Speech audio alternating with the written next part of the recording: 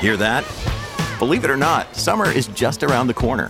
Luckily, Armor All, America's most trusted auto appearance brand, has what your car needs to get that perfect summer shine.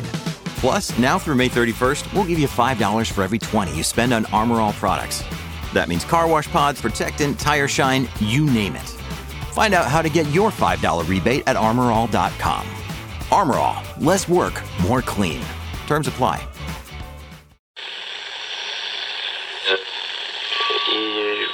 Empire.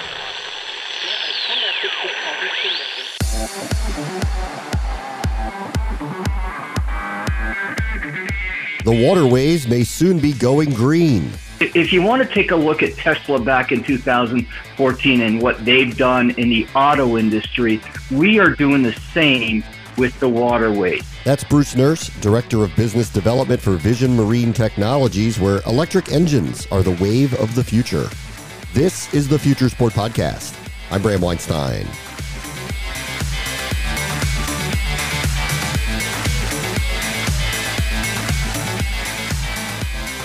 I really appreciated the part of the upcoming conversation where the showcase of power and performance by the electric engine created by Vision Marine Technologies was the true means to an end. Get publicity from shows like this to showcase the emerging technology on the waterways. Those who recreationally own boats know the maintenance and the fuel costs, so this conversation may be more eye-opening than the top-line speed created by the engine itself.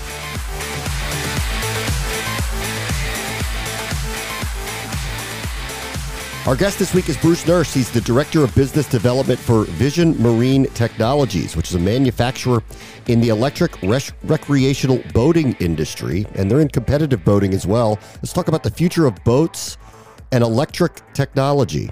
Hi, Bruce. How are you? Good morning. Doing well. Thanks for having us. Okay. Tell me a little bit about Vision Marine Technology. What is the purpose behind the company? Well, Vision Marine Technologies, which is publicly traded, is bringing electric to the waterways. Similar to, if you want to take a look at Tesla back in 2014 and what they've done in the auto industry, we are doing the same with the waterways. We see our waterways polluted with ICE engines, whether it's gas or diesel, affecting marine life, affecting shorelines. We feel there's a tremendous opportunity to bring electric power, speed, and torque to the waterways.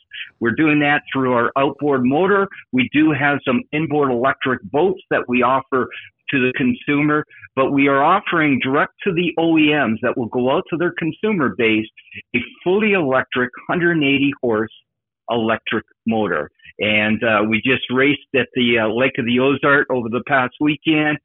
We hit 109 miles an hour on a 32-foot catamaran with two of our E-Motion powertrains on the back with Sean Torrente, who's a world champion boat racer. So we've demonstrated both to the OEMs, the boat manufacturers, as well as the consumer audience, that this is not a electric motor like a golf cart on the water. This is power and speed that the consumer is looking for. Okay, I want to get into the competitive part of it and the power and speed part of it in a moment. But as someone who owns an electric vehicle, and I've driven one for a number of years now, let me ask you about the issues that I have with my vehicle and see if this applies to what's happening on the water. Charging stations. How would you deal with charging stations? Right. And unlike your electric vehicle, whether it's Tesla or any other auto manufacturer, you need a special device to charge in, and you need a charging station, whether that's at a local mall or even in your garage where you have to have a special device. Fortunately, in the marine space, you have shore power. So typically it's a 220. It's like plugging in your toaster. What we have with our outboard motor is the entire kit.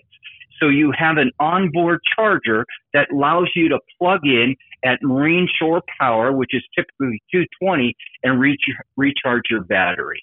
Okay. Or if you bring the boat home with the electric motor attached, you can plug in any outlet. So you do not need a special device. Now, seeing various companies bringing charging stations to the marine space. But right now, you've got onshore power, which is typically 220. Okay. And so like I can take my car home, I can plug it in. It takes all night for it to recharge. How long Correct. does it take to actually recharge the battery you're talking about for a boat? Yeah, so at home you're typically plugging in a 110, so that's going to take you longer, no question.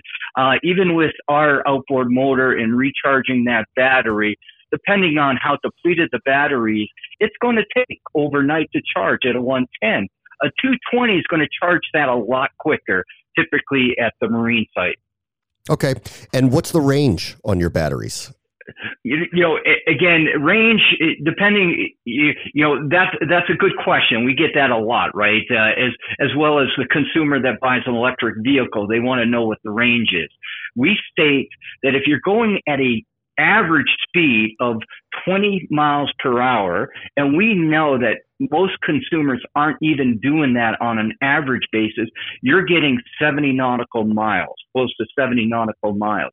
But based off what we know and the fact that we see, most consumers just cruising around the waterways by no means are doing that. So you'll have a full day charge on that battery. Okay.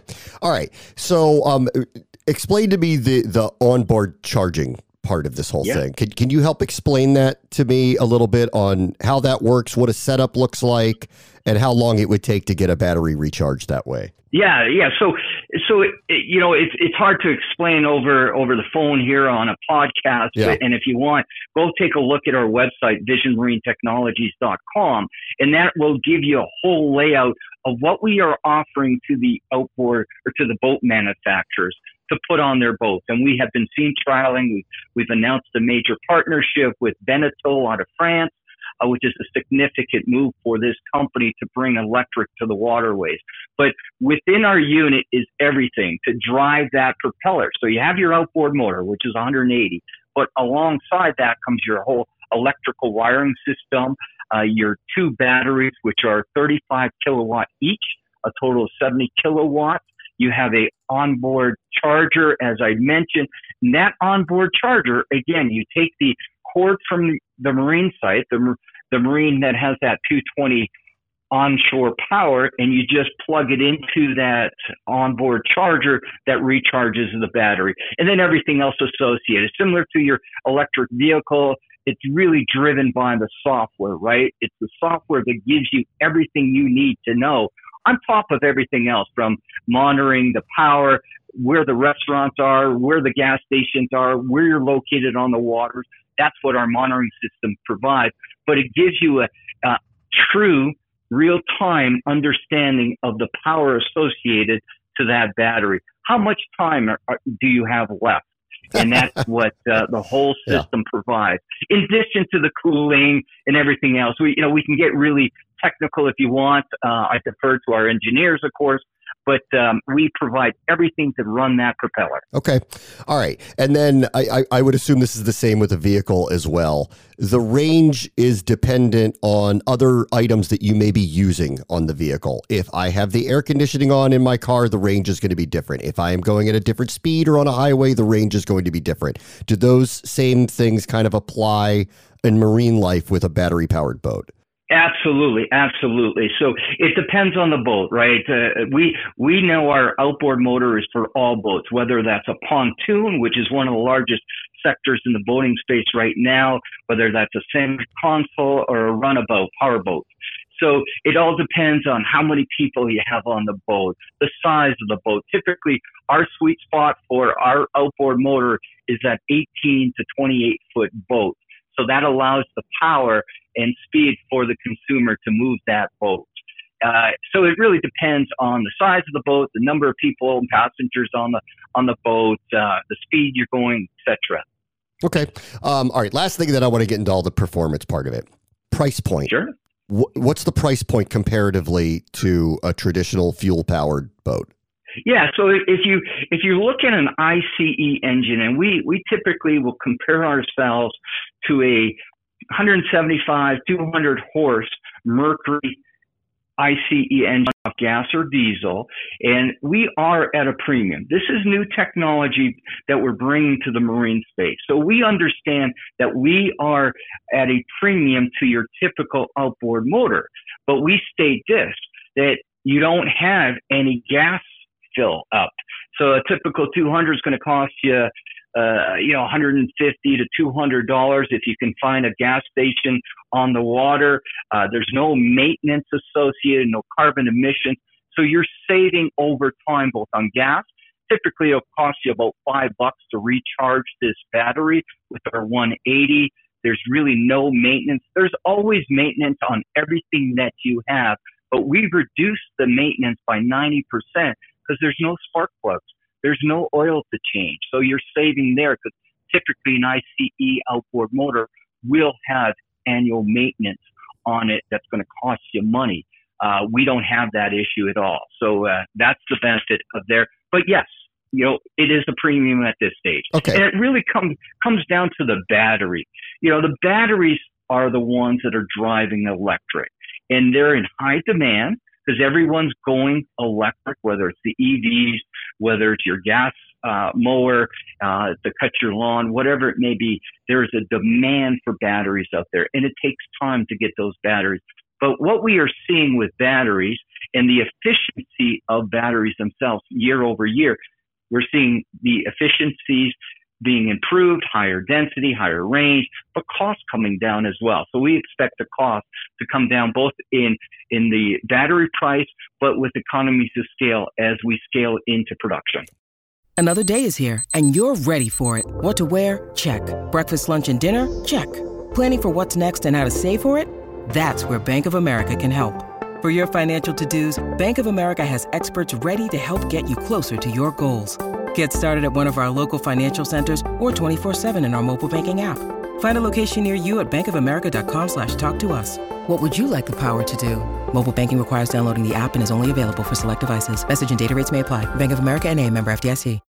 When you need mealtime inspiration, it's worth shopping Kroger, where you'll find over 30,000 mouth-watering choices that excite your inner foodie. And no matter what tasty choice you make, you'll enjoy our everyday low prices, plus extra ways to save, like digital coupons worth over $600 each week. You can also save up to $1 off per gallon at the pump with fuel points. More savings and more inspiring flavors make shopping Kroger worth it every time. Kroger, fresh for everyone. Fuel restrictions apply. Obviously, there's been a movement for green technology, specifically in automobiles. More and more and more, You're seeing infrastructure that is being built. Charging stations are coming up all over the country. It's probably not at a place where it needs to be, but this is kind of the first I've heard of it in this realm. Is there an appetite for this? At what point are we in infrastructure to deal with electric on the water? How can you kind of give some context to all of that? Absolutely. Listen, the consumer is demanding an option from high gas prices on the waterways. When we saw oil's come off from $100, but when it was trading at 100 and above, you saw gas prices significantly higher on the water versus filling up your gas tank for your car. So there is a push from the consumer to go electric. We're seeing that in Europe, for example. Europe is very progressive in removing carbon emissions. So they are actually banning ICE engines on various waterways.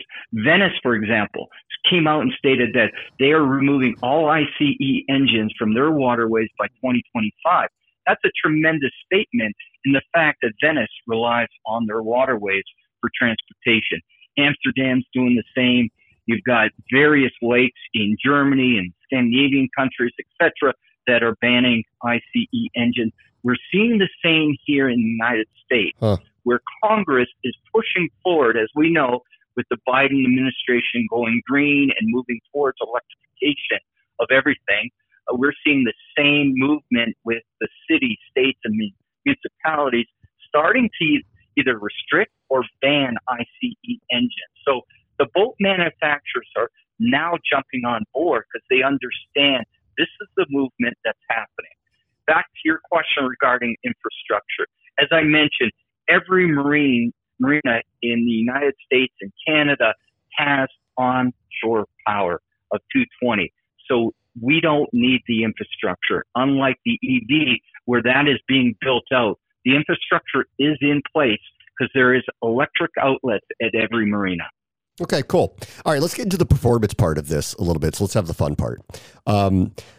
Why prove out that the engine can perform to a certain degree, whether it's competitively or go after world records, if on the premise is that there's an appetite for this anyway, that people want a solution to not have a fuel-based boat?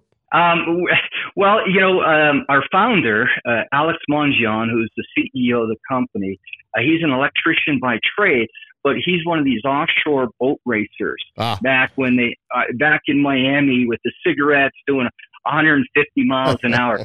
I'm not getting on those boats, but him and Patrick Bobby, our other founder, they were into offshore racing. They enjoy that. But it's more important for the audience to understand, yes, it's great to beat and have the world record at 109 miles an hour. We shattered Jaguar's record at 88 miles an hour a couple years ago with our eMotion powertrain.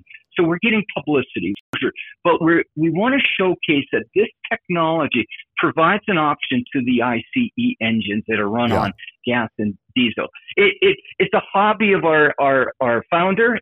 He loves it, but it's more important to showcase and expose to the audience that electric power is here, and it's not doing 6 miles an hour. We're doing 109 miles an hour, and that's just the start.